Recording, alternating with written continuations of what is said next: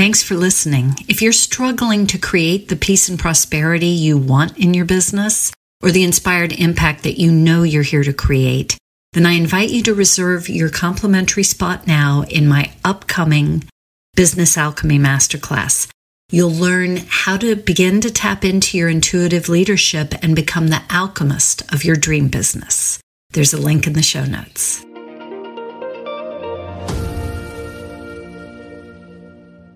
Welcome to the show. So this week I have an important and really fun topic because we're going to be diving deeper into the power of innovation in your business.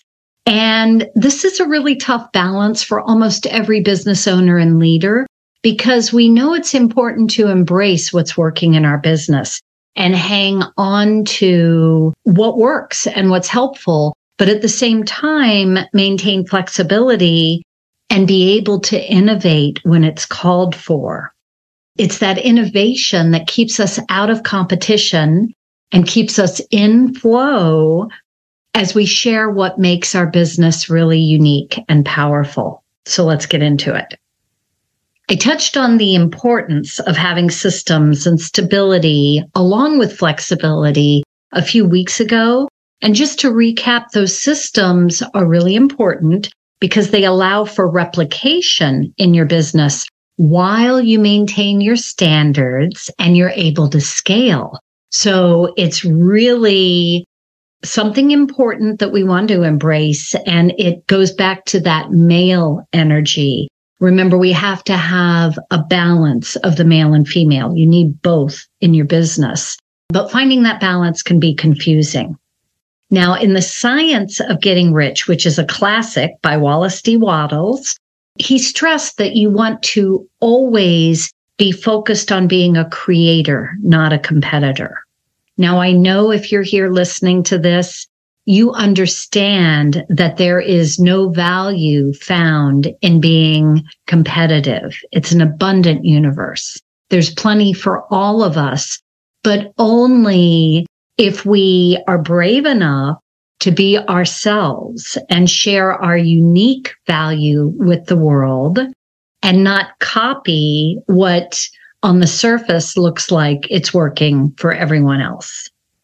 So strategies and systems are important, but even in this scenario, just because a system works for someone else doesn't mean it's right for you. And your business may just need a slight tweak, or maybe you take an idea you've seen and you completely reinvent it. It has to feel aligned and right for you. I think this trips up a lot of business owners because maybe you heard it from a consultant or someone that was giving you advice, mentoring you, or maybe you just saw it working for a lot of people in your industry. That doesn't mean you have to copy it and duplicate it bit by bit, but you can certainly take those ideas and make them yours and improve on them. This is the power of allowing for creativity and innovation. And, I'm also a really big believer that you need to stay in touch with your intuition. So if something doesn't feel right, even though it's working for everyone else, you need to listen to that. Trust your gut and tweak it or pivot from it as you feel you need to do. Because your gut, if you understand how to listen to it, is not going to take you in the wrong direction. So if you have products and services, it's important, even though, it may be an industry with a whole lot of people in it, that you know what makes you unique in that competitive playing field. So you're not really competing. There was a book that came out a number of years ago and a whole strategy developed out of it that you'll hear marketers reference that's called the Blue Ocean Strategy. And in case you haven't heard about that, just to recap it, it alludes to the fact that most people want to swim in a sea of competition and copy everyone else. And that is a bloody red ocean. from all of the fighting and the competition. But if you lean into what makes your business unique and you develop that, you're creating your own ocean and it's beautiful and blue and you're swimming in it all by yourself. And that's the point that we all want to get to. I've never believed in competition, but if you look like everyone else, whether you mean to or not, you're probably going to be competing. And even worse, if people can't see, based on your value, a difference, you're going to be competing on price. And that nobody wants to get into a price war. That doesn't feel good. That's very heavy energetically and isn't going to help you or your customers or your prospects. So I wanted to share a story which you may or may not be familiar with. There was a retail chain in the early 2000s that was really popular in the US. So based on your age and where you're based in the world, you may remember Blockbuster Video. What they were was a retail store. They had physical locations, lots of them, like 10,000 stores across the US, where you could go and rent videos. You'd check them out kind of like a library, but you were paying for it. You check them out for a few days, return them when you're done, go get some new ones. And it was a great concept. You may remember this. But of course, we know technology changed and customer patterns and desires changed and the industry, the entertainment industry changed, and nobody goes to a physical location to rent videos anymore. So in 2010, Blockbuster went out of business because they were holding on to their business model that had worked for them and gotten them to where they were, rather than watching the landscape and getting innovative and adapting to a new environment. Now, at the same time, you probably are familiar with a company called Netflix. And they started out as a business that was subscription based, but they were mailing people DVDs. So just like the store that you'd go and rent them, Netflix was a subscription service where they would ship you the DVDs to watch. And when you were done, you'd return them by mail and you could get new ones. So it was innovative at the time. Some people really loved it. They were doing well, but they noticed that there were some changes going on in the industry, some technology changes, and they decided to invest in the streaming infrastructure. And in 2007, they introduced streaming as an option in their current subscription model. So you could get the DVDs by mail, but if you chose, you could also stream them online. And that was embraced and did so well that in 2010, they rolled it out as its own product. Remember, 2010 is the same year that Blockbuster went out of business. So the tale of two somewhat similar companies in the same industry, one embraced the change and went with it and obviously has done really well since, and one went out of business. So there's a lot of reasons that we want to create and innovate. I want to share a few of them with you, but the number one is for future-proofing your business.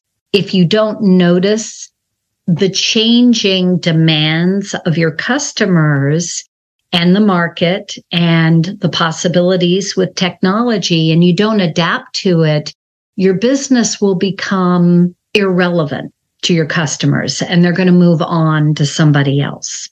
So you want to stay open to what's going on and evolve along with the marketplace so that you can, not only stay in business, but hopefully be an industry leader.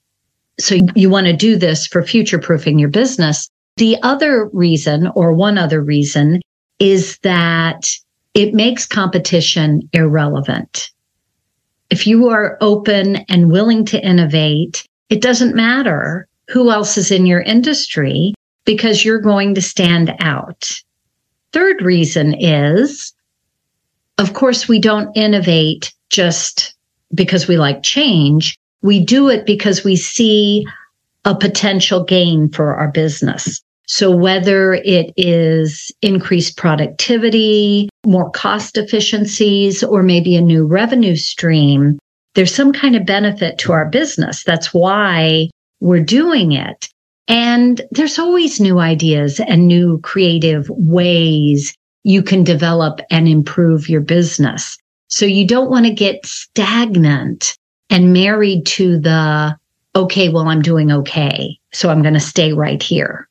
Because things are always changing in our world and you won't stay right there. You'll end up going backwards, if you get my meaning. I hope that makes sense. Another reason for innovation is talent acquisition, because the A players want to be with businesses that are creating. You want to be a creator, and they want to work with someone who is not stagnating. And lastly, the last one that I want to share with you, and this goes back to the benefit for your business, but probably the top reason is to improve your customer experience. The number one way to come up with ideas is by listening to them. What are they complaining about? What do they love? What do they say they want in the future or want more of? If you're listening to your customers, you can not only stay relevant, but improve how they see you and improve their lifetime value to your business. And you can maintain that long-term relationship, that loyalty that we all want from our customers. It's, as you know, way cheaper to maintain current customers than to go out and find new ones. So you want to stay relevant. And this is the top reason, one of the top reasons you want to continue to listen and innovate and look for ways to exceed your customers' expectations. So just to summarize, I don't ever want to come across that I'm advocating for change just to have change. It's okay to stabilize, systematize, do what you do really well and lean into that. And, innovating can depend on your risk tolerance, but you want to stay open to innovation. And if you come up with an idea, depending on the investment it takes from you or the pivot or what it means, you may want to, well, first of all, do your market research. And if it still looks like a good idea, then beta test it. Start small, work out the kinks, and make sure it's a good idea according to your customers. Make sure people really want it and will spend money for it. And then you can take off and expand what you're doing with it.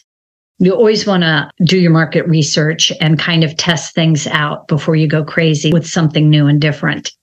But don't be afraid. It's the most successful businesses that are on that cutting edge.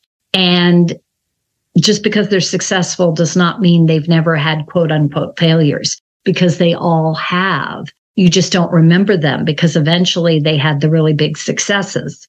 So don't be afraid to innovate. Just be careful and evaluate your options as you go along.